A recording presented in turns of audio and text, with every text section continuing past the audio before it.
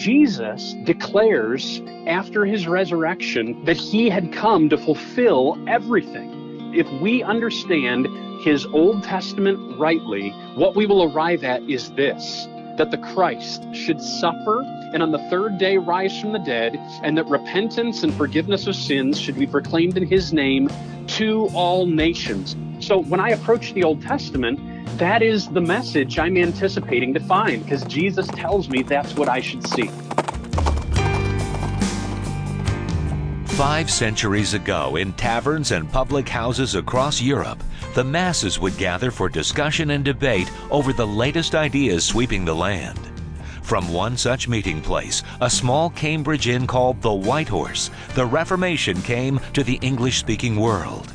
Carrying on the tradition, welcome to the White Horse Inn. Hello and welcome to another edition of the White Horse Inn. I'm Shane Rosenthal. In Luke's account of the events of Easter Sunday, he includes the report of 2 disciples who were walking on the road to Emmaus. And as they walked, they spoke to one another about Jesus and all that had recently happened to him. Yet Luke tells us that Jesus himself drew near and went with them, though their eyes were kept from recognizing him. And he said to them, "What is this conversation you were holding with each other as you walk?" One of them, named Cleopas, answered, "Are you the only visitor to Jerusalem who does not know the things that have happened there in these days?" And he said, "What things?" And they said, "Concerning Jesus of Nazareth, a man who was a prophet, mighty in deed and word before God and all the people, and how our chief priests and rulers delivered him up to be crucified. Yet we had hoped that he was the one to redeem Israel. And besides this, it's now the 3rd day since these things happened. Moreover, some women of our company amazed us. They were at the tomb early in the morning, and when they didn't find his body, they came back saying that they had seen a vision of angels who said that he was alive. Some of those who were with us went to the tomb and found it just as the women had said, but him they did not see." Then Jesus responded to them, saying, "O foolish ones and slow of heart to believe all that the prophets have spoken. Was it not necessary that the Christ should suffer these things and enter into his glory? And beginning with Moses and all the prophets, he interpreted to them in all the scriptures the things concerning himself." So on this program, we'll be attempting to answer the question, what Old Testament passages did Jesus likely have in mind as he walked with these 2 disciples on the road to Emmaus and explained to them all the things that had been written in the scriptures concerning himself? And joining me to discuss this important topic is Dr. Jason DeRouchie, who is Research Professor of Old Testament and Biblical Theology at Midwestern Baptist Theological Seminary. And he's the author of What the Old Testament Authors Really Cared About and How to Understand and Apply the Old Testament. On this episode, we'll primarily be talking with him about one of the chapters he wrote for the recently published book, 40 Questions About Biblical Theology. And so, Jason DeRouchie, welcome to the White Horse Inn. Oh, my delight to be here with you.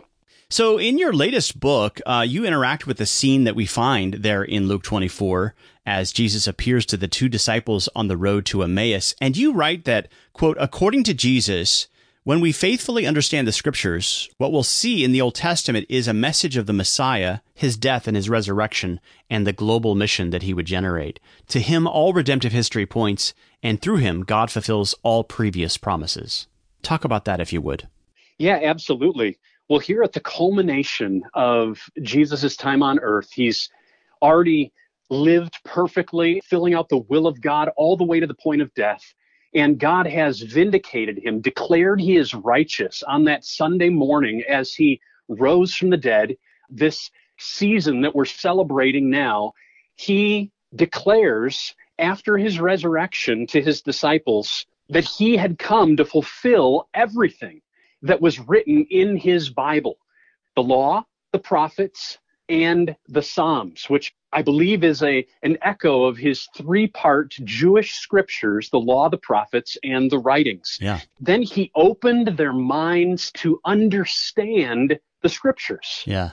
And then Jesus, in his own words, gives us what it means to understand them. If we understand his Old Testament rightly, what we will arrive at is this: "Thus it is written that the Christ should suffer and on the 3rd day rise from the dead, and that repentance and forgiveness of sins should be proclaimed in his name to all nations, beginning from Jerusalem." Yeah. So we have the suffering and sovereign Messiah and global missions. So when I approach the Old Testament, that is the synthesis of the message I'm anticipating to find, because Jesus tells me that's what I should see.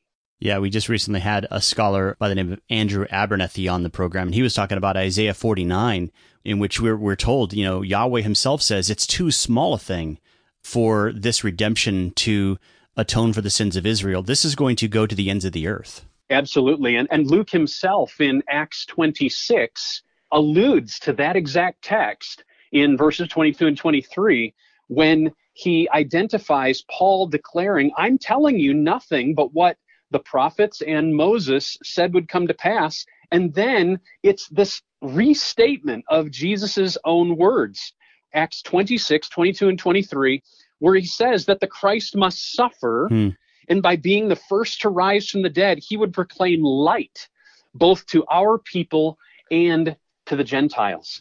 So that, once again, that synthesis of Jesus's Bible, where is it heading? What is it ultimately declaring? It's declaring a suffering and triumphant Messiah and the mission, a global mission that he alone would spark. And you certainly see that suffering aspect as you continue forward in Isaiah's prophecy. As you move from 49 down to 52 and 53. This is the Lamb who is bearing our sin and taking our guilt, and then also being cut off from the land of the living and seeing light. That's exactly right. It's such an amazing picture that God was pleased to crush him. Yeah. Isaiah 53:10. In Isaiah 1, it says he was not pleased with the people's sacrifices, but he is, using the exact same term, pleased to crush his son, that he might become a sacrifice for guilt. And if he would do that, then he would see offspring. And then Isaiah 53:11 just goes further, where the prophet just declares that the righteous one counted many righteous, and he bore their iniquity. Yeah. Our sins upon him, his righteousness counted for ours. It's 2 Corinthians 5:21. He became sin who knew no sin, so that in him we might be regarded, counted, enjoy the righteousness of God. And then he's dividing spoils in a victory celebration. This same one who was just cut off and is laid in the grave with the wicked. So there's death, burial, atonement, resurrection. It's all there in Isaiah 53.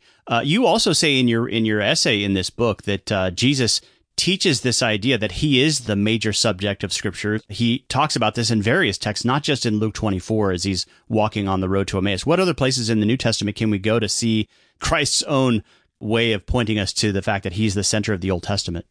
Oh, we have texts like John chapter 5. It's such a beautiful text where he declares, you search the Scriptures, John 5:39, you search the Scriptures because you think that in them you have eternal life, and it is they that bear witness about me. Yeah. If you believed Moses, you'd believe me because he wrote about me. Yeah. That is an amazing declaration on Jesus's part. Matthew 13:17, or restated in just a little bit different way in Luke 10, where he says that many prophets and kings longed to see what you see, but they didn't see it, meaning they saw that he was coming, and yet they couldn't grasp him like we are able to grasp him. Yeah. I think of 1 Peter chapter 1, not spoken by Jesus, but reflecting on such realities, when Peter said, the very grace that is ours was proclaimed by those prophets of old as they searched and inquired carefully, inquiring to know what person or time the Spirit of Christ in them was foretelling the sufferings of Christ and the subsequent glories. It was revealed to them that they were serving not themselves, but us. As I read that text, what I'm seeing is that people like Isaiah were searching and inquiring carefully to understand more about the person and the time of the Messiah's coming. Paul said that he was set apart as an apostle, Romans 1, to declare the gospel of God. So it's good news that comes from God that was promised beforehand by the prophets in the sacred writings. So the very prophets themselves were the agents. The Scripture, that is the Old Testament, was the vehicle. It was a gospel concerning the Son. So the very good news that you and I are celebrating at this very time was anticipated, not realized yet. And that's the major distinction. In the coming of Christ, The good news that was hoped for is now realized. That which was shadow now becomes substance. That which was promised is now fulfilled. That's what Jesus brings. Don't you think that a lot of places, if you pop in an average church on an average Sunday, you're going to get moral lessons from the Old Testament, but this theme of Christ in the Old Testament is harder to find. Would you agree with that? Oh, I would. I think that not only is the fact that it's 3/4 of our Bible that is even further removed from the church, and people are just less familiar in it, and it takes more interpretive work to rightly handle that part of Scripture. And so, yes, I think it intimidates many. But may the Lord awaken increasingly a generation that recognizes this was Jesus' Scripture, and he, by his grace, becomes the means by which we can read it rightly. I'm thinking about Paul in Romans 16, how he says the very a secret, a mystery that was kept hidden for long ages has now been revealed, disclosed to us in the very sacred writings that we call the Old Testament. It's all there. The hope of the gospel is all there. And now, like Paul, in light of the resurrected Son of God, we should never read our Old Testaments in the same way. Yeah, and the sermons that you find in the book of Acts tell that same story. They're preaching Christ and all that he accomplished by means of Old Testament passages, right? It is exactly right. You think of Acts chapter 3. Peter declares what God foretold by the mouth of all the prophets, that his Christ would suffer, he has fulfilled. Now, we've already talked about a text like Isaiah 53, but what other texts come to mind when you think of this idea of a suffering Messiah? That's good. I'm going to jump all the way back. It begins in the garden.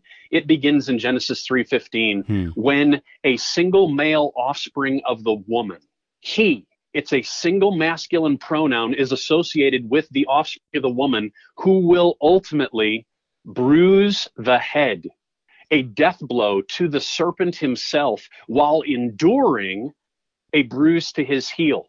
Already from the very beginning of Genesis, before God even declares his judgment on man and woman, is anticipating a single individual who will rise and enter into great battle against the evil one himself, the one who has been a murderer from the beginning, who comes to steal, kill, and destroy. One will come like Adam should have been, but unlike Adam, because where Adam failed, he will succeed. He will truly be the guardian, and he will overcome that power. And the implication is, by that victory, the curse will go in reverse and give rise to global new creational blessing. Jumping ahead, we could go to a number of other texts in the Pentateuch, but I just want to think about the Psalter. In the Psalter, it opens up with this blessed man. Blessed is the man, and then that's Psalm 1:1. Psalm 2 has numerous allusions back to Psalm 1, and Psalm 2 ends with, blessed are those who find refuge in him. Who's the him? It's this reigning, anointed one, we would translate it the Messiah, who's standing next to Yahweh. And my understanding is that the blessed man is not us. The blessed man is the Messiah. We need a Messiah who stands in our stead, who himself went where we couldn't go. He is a new Joshua figure who now not only is commanded to meditate, he is meditating on the law day and night. And all the nations are raging against him. And it's intriguing that Psalm 2 is cited in Acts chapter 4. Peter is praying to God, and he's saying, who is it that killed the Messiah?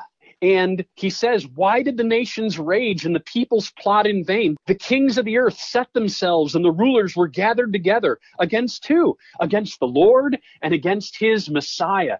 For truly in this city there were gathered together against your holy servant Jesus, whom you anointed, O God.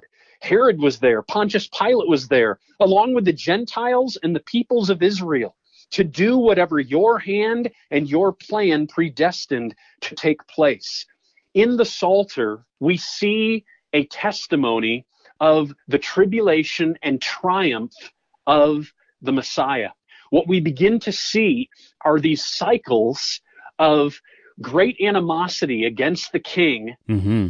who endures intense suffering and then comes on the other side victorious. And then after he comes out victorious, a community is birthed. Right. There's brothers, an entire generation that are following him and praising him.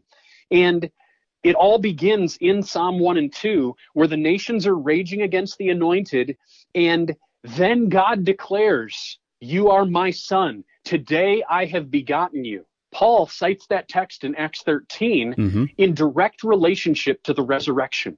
So there has been aggression from the nations standing against the Messiah, and it's happening to this day. Oh my, is it happening? There's aggression all around us, and the beast is trying to win, and yet Revelation declares victory will be ours, because first it was the victory of the Lamb. One text that comes to mind for me, in addition to Isaiah 53 and Psalm 2, is Zechariah 12, where you find Yahweh himself saying, "They will look upon me whom they have pierced." Yes. Zechariah's vision of the Messiah as one who brings forth new creation, who will reign on the very throne of God in the temple of God, it all comes about by this great battle, a singular battle that is anticipated, that includes Israel standing against Yahweh himself and standing against his priestly royal instrument. As you already said, in Zechariah 12, verse 10, God declares, "I will pour out on the house of David and the inhabitants of Jerusalem a spirit of grace and pleas for mercy." So we have God saying he is going to alter the hearts of people and pour out grace and mercy when they look on him whom they have pierced. They shall mourn for him. And then just a few verses later, "On that day there shall be a fountain opened for the house of David and the inhabitants of Jerusalem to cleanse them from sin and uncleanness." So it is a beautiful picture there of what is going to be accomplished. God himself is going to endure piercing.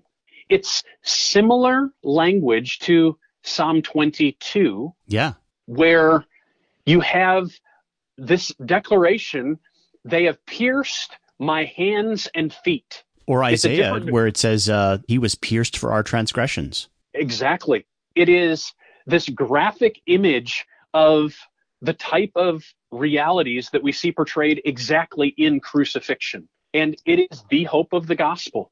And that's why the church's mission today is not to be the gospel, but to proclaim the gospel that was achieved by Christ. I mean, that's the trajectory that you find in Psalm 22 and Zechariah. I mean, Psalm 22, you talked about this, where, you had this language that Jesus himself quotes on the cross, my God, why have you forsaken me?"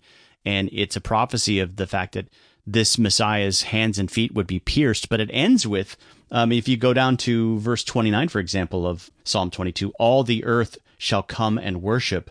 That's the trajectory which we see in the book of Acts. I mean, you find the death, burial, resurrection of the Messiah, and then you have the announcement that starts from Jerusalem to Judea to all the ends of the earth. That's it. Just two verses before that, in verse 27, "All the ends of the earth shall remember and turn to the Lord." Remember what? Remember what Psalm 22 is declaring, this cross and resurrection experience. And then it says, "All the families of the nations shall worship before you."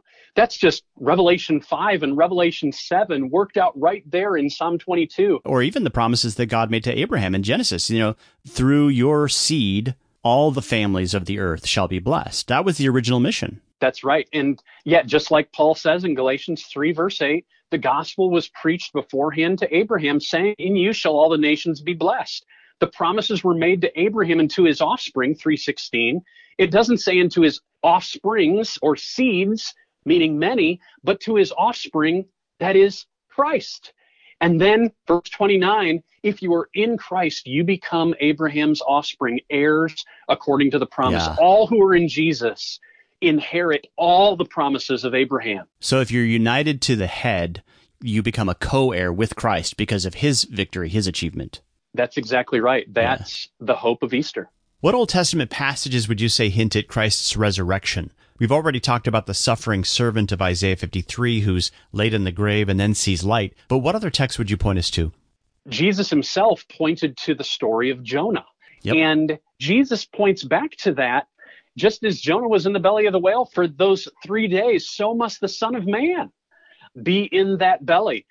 Beyond that, you have a text like Hosea chapter 6, where Hosea, who has already identified that Israel, the people, will become not God's people. That's one of the names that are given to Hosea's daughter. Not my people, lo ami.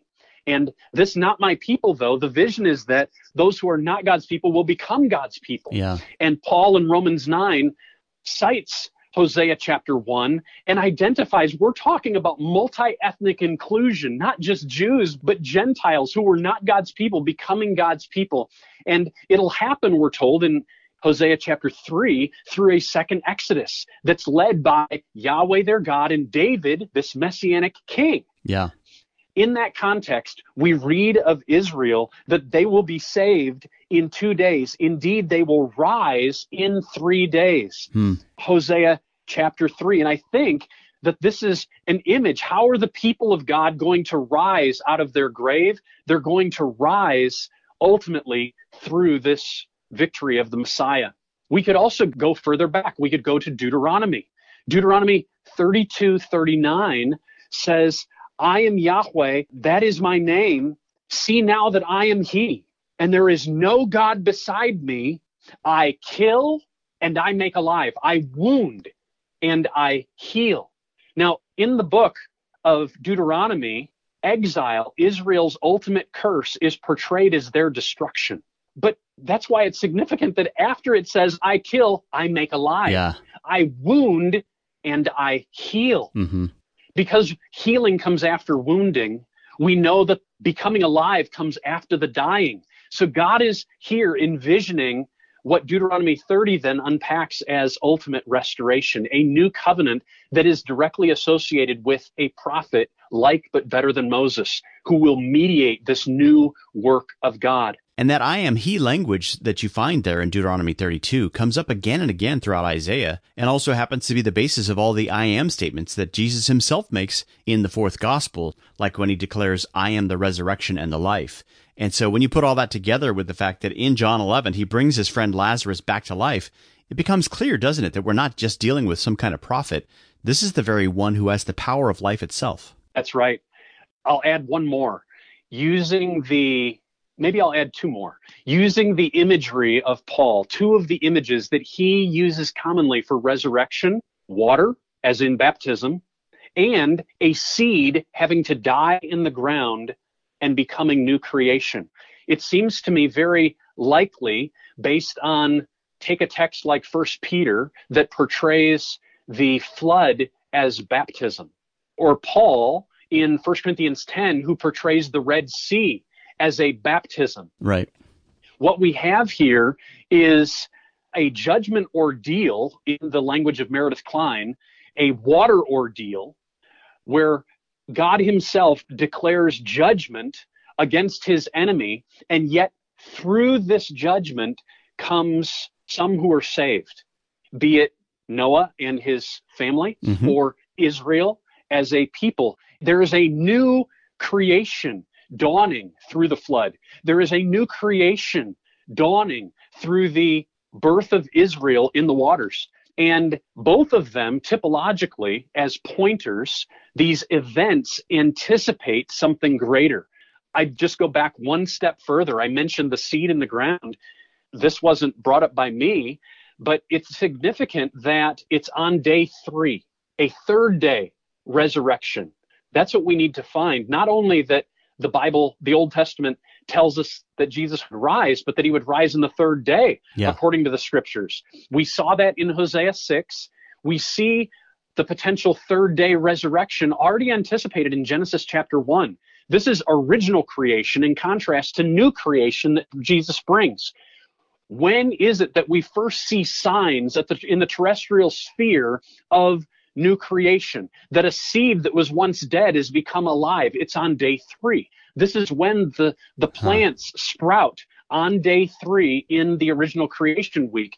And it may be one small sign that Paul has in mind in 1 Corinthians 15 when he identifies the growth of a seed as the start of new creation and identifies it with the resurrection of Jesus. There's a line in the book of Hebrews, isn't there, about Abraham receiving back his son Isaac, and in a sense it was a kind of resurrection, and that too was a third day. You know, he told his servants that they would be back after 3 days. Do you see anything significant about that? I do. Yet Genesis 22 is a beautiful text, and it includes both the suffering and the triumph imagery. But it was a 3 days journey, we were told, from when Abraham left with his son Isaac and with his servants. And then they arrive at Moriah, which First Chronicles tells us is the very place where Jerusalem is established, where David builds the first altar that becomes the Temple Mount, and ultimately foreshadows the very place where Jesus would die. But like you said, Abraham, who knew God, told him, sacrifice your son, Isaac, whom you love. Abraham also knew in the previous chapter, Genesis 21, that God had said it was through Isaac that your offspring, that is the ultimate offspring of promise, Messiah Jesus, would be reckoned. Right. It's going to happen through Isaac, which Abraham knew that whatever happens at Mount Moriah is going to result in something greater. So he said to his servants, I and my son will go and sacrifice, and then we will return. And the writer of Hebrews rightly says, Abraham believed in the resurrection. So you talk in your book about the way that biblical theology highlights Old Testament characters and events, not as ends in themselves, but in a way that anticipates and helps to clarify the Messiah's coming work. Can you talk about that? Yeah, what I'm wanting to highlight there is that there are, throughout the Old Testament, what theologians often call types. And these types are persons like Moses, or events like the Exodus, or institutions like the temple, all of which in some way anticipate the coming of Jesus. So Moses, we're told in Deuteronomy 18, we're looking for a prophet like Moses. Yeah. And then it specifies it's specifically a covenant mediating prophet, just like you were set apart at Mount Sinai to stand between me and the people, so too this greater prophet will be one who mediates a covenant. That's why I don't believe any Old Testament prophets fit the bill. All of them were merely covenant enforcers. Right. Jesus alone becomes the covenant mediating prophet. Yeah, in the days of that new covenant that Jeremiah said would not be like the covenant made at Mount Sinai. That's right. It's going to be a better, because the law is going to be internalized, and ultimately it's going to magnify God through the people's obedience. And through the forgiveness of sins that would be communicated. And everyone will be enjoying that forgiveness in this new covenant. So an event like the Exodus is a type that anticipates the greater Exodus. And in Luke chapter 9, it's the only place in the New Testament where the term Exodus shows up. My ESV translates it departure, but Moses and Elijah are on the Mount of Transfiguration with Jesus, talking with him about the Exodus that he would undergo in Jerusalem. Yeah, he's about to accomplish a departure, which is weird because you don't usually accomplish a departure. But if you translate that, as you say, the Exodus, this is the ultimate Exodus. That's exactly right. He is the Paschal Lamb that is slain, and that's how the people enter into the new promised land. And as he says throughout the Gospel of John, he is the living water, he is the bread from heaven. Those things were the temporal pointers, the indicators, but he is the reality to which all those things point. He is the reality. So you just mentioned a number of institutions, the Paschal Lamb. We could add the temple. In John, Jesus is the temple. That's an institution. Now, one element you drew up in your question was, in what way are these types not only pointers, but how do they clarify? My point in bringing that up, often when types are talked about, they are only referred to as pointers. They are prophecies, predictions that God set in motion in space and time in order to anticipate the work of Christ. My point in talking about how they clarify and not only anticipate is that when we come to Jesus and we learn that he accomplished an Exodus in Jerusalem, we are given the account of the first Exodus to better understand what Luke is saying when he identifies that Jesus did in Exodus, or when Paul says in 1 Corinthians 5 that he is indeed the Passover lamb.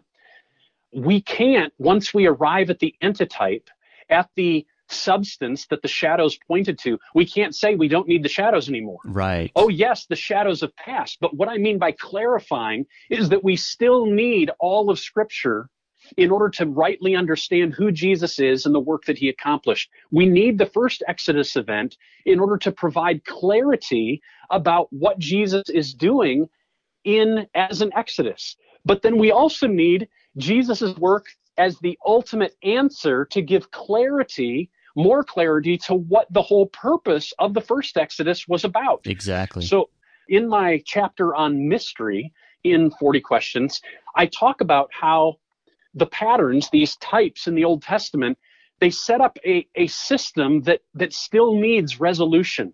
And I think the New Testament sends us back to the Old Testament to understand the relationship of the patterns and how we're supposed to read them ultimately for the glory of God and the exaltation of Jesus. Now, in John 1:18, we're told that, quote, "No one has ever seen God. The only God who is at the Father's side, he has made him known." And similarly, in his letter to the Colossians, Paul refers to Jesus as, quote, "the image of the invisible God." And texts of this kind lead you to conclude that, quote, "whenever Yahweh becomes embodied in a human form in the Old Testament, we are most likely meeting the pre-incarnate Son." So what Old Testament passages come to mind when you think of Yahweh appearing in a human form?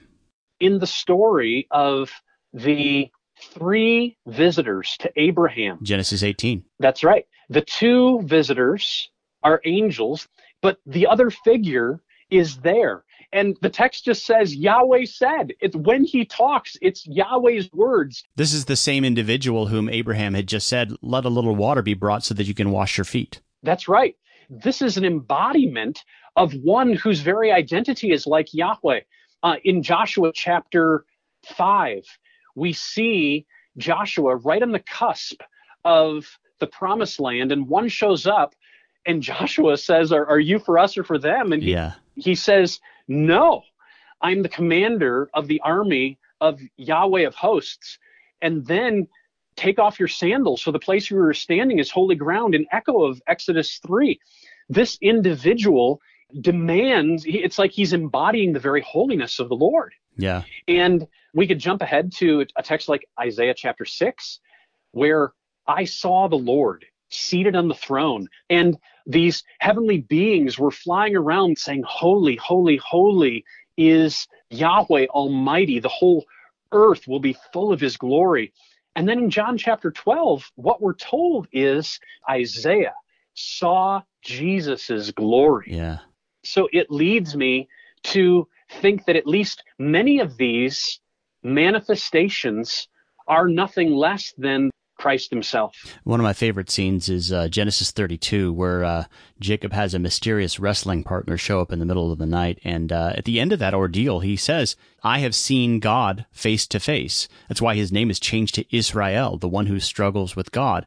So what you're saying is that if it's God in human form, and you combine that with the language we find in the Gospel of John, no one has ever seen God except for the one who at his right hand has made him known. So anytime you see an embodiment of God in the Old Testament, that must be, or is more likely to be, Jesus in the Old Testament? It seems to me, yes, that it needs to be, that it likely is a manifestation of the divine Son. It takes me all the way back to Exodus 33, where Moses himself says, "Let me see your glory." And he says, you can't handle the glory. You can't handle the glory. So at one level, we have to say that if people are seeing God fully embodied, then it has to be the Son, not the Father, according to the Gospels. Would you read that into Genesis 3 in light of what we've read? You know, in Genesis 3, we're told that Adam and Eve heard the sound of the Lord walking in the garden. So apparently he has feet and he can walk. And then they hide from his presence because they've just committed sin. So do you think that we should at least think about that possibly being the pre-incarnate Christ, since it seemed to be an embodiment of God? It certainly could be. That's possible. I mean, Jude 5 says, who was it that saved Israel out of Egypt? He says the Christ, Jesus, led you out of Egypt. We have to have some category that's able to understand that the second person of the Trinity led the Exodus. And I think in that instance, it's that this person is bound up with this category of the arm of God, the arm of Yahweh. How is it that God, it's fleshed out all the way through Isaiah, and it culminates in Isaiah 53, verses 1 and 2, where the very arm of God is the very one who suffers on behalf of the many. It's the arm of Yahweh who grows up like a shoot before Yahweh himself, and who experiences great oppression at the hands of the nation and then suffers on behalf of the many and brings victory. It's that arm. That arm is none other than the second person of the Trinity, the servant Israel person, the Messiah himself. You know, along those lines, one of my favorite passages is from Isaiah 59, where God looks around and sees that there's no one to help, no one to intercede, and so then his own arm brings him salvation. And then that very arm dresses for battle with this armor that Paul builds on in Ephesians chapter 6. The armor of God is none other than the armor of the Messiah, straight out of Isaiah. And so, I totally agree with you. So the belt of truth and the breastplate of righteousness, we should think of as objective. This is Christ's righteousness that I wear. That's exactly the very means by which he accomplished his victory, his perfect righteousness, his belt of truth. His embodiment of all that honored God is what allowed him to gain that vindication, that declaration of righteousness at the resurrection. And that's what we are wearing. And it's what we stand against the devil with. We stand in with such armor. So numerous images of Yahweh in the Old Testament, I argue in that chapter, that they set us up to celebrate, to see and to savor the divine Son, because Jesus is the one who makes this God known to us. Yeah. And as John says, we have seen him, we have heard him, the one who is the only begotten of the Father, full of grace, full of truth. And that language that you find throughout the Old Testament with the angel of the Lord, basically the messenger of Yahweh, the one sent by Yahweh, is the very language you find on the lips of Jesus throughout the fourth gospel again, where he says, I'm the one sent by the Father. So he's basically identifying as that same one, right? That's really good. Really good. Yes. One last question I'd like to put to you before we conclude, and that's how does the study of biblical theology help us to celebrate Christ as we attempt to apply the moral instruction we find in the Old Testament to our lives today? Well, this is huge. The Old Testament is loaded with ethical imperative, whether in the Mosaic Law or in the wisdom literature. And I believe we should never approach the Old Testament apart from Christ. It's not only that the Old Testament points to him, and that's what much of this episode has been about. It's that we don't enter into the scripture rightly. We should not apart from him. We need grace to engage in every ethical imperative. And therefore, when we're told by Moses, love the Lord your God with all, and then we see that Jesus reaffirms that in a text like Mark 12, we have to do so in light of, and only in light of, the beautiful pattern that Jesus has set that Abraham and Moses never had. Jesus in his life sets a perfect pattern of what living for the glory of God looks like. Not my will, yours be done, but much more than a pattern. Jesus provides power for our living. And how does he do that? He provides us pardon. I should not approach my pursuit of holiness apart from blood-bought grace. Yep. God's grace does not make my working unnecessary. God's grace is what makes my working possible. Yeah. He shapes our will, our desire. He's the one who shapes our work, our activity, every behavioral change, every overcoming of sin in our lives. It's blood-bought. And so I think the pursuit of ethical imperatives in the Old Testament is done in a context of radical glorifying to Jesus, because at the cross and through his resurrection, he purchased our pardon and he purchased promises. And that frames our entire pursuit of holiness. And this is why you point out that 2 Timothy 3:15 talks about the fact that the sacred writings, they're referring to the Old Testament, are able to make you wise for salvation through faith in Christ. Again, Jesus is the point. It directs our attention to Him, and now we live a life of gratitude, honoring Christ and following His new commandment of loving and serving one another. That's exactly right. He has, using another section of Peter, He has given us all that we need for life and for godliness. We have a living hope, and we can only rightly appropriate the Old Testament, not only as a document of pointing to Christ, but when we approach the Old Testament through Christ, from Christ.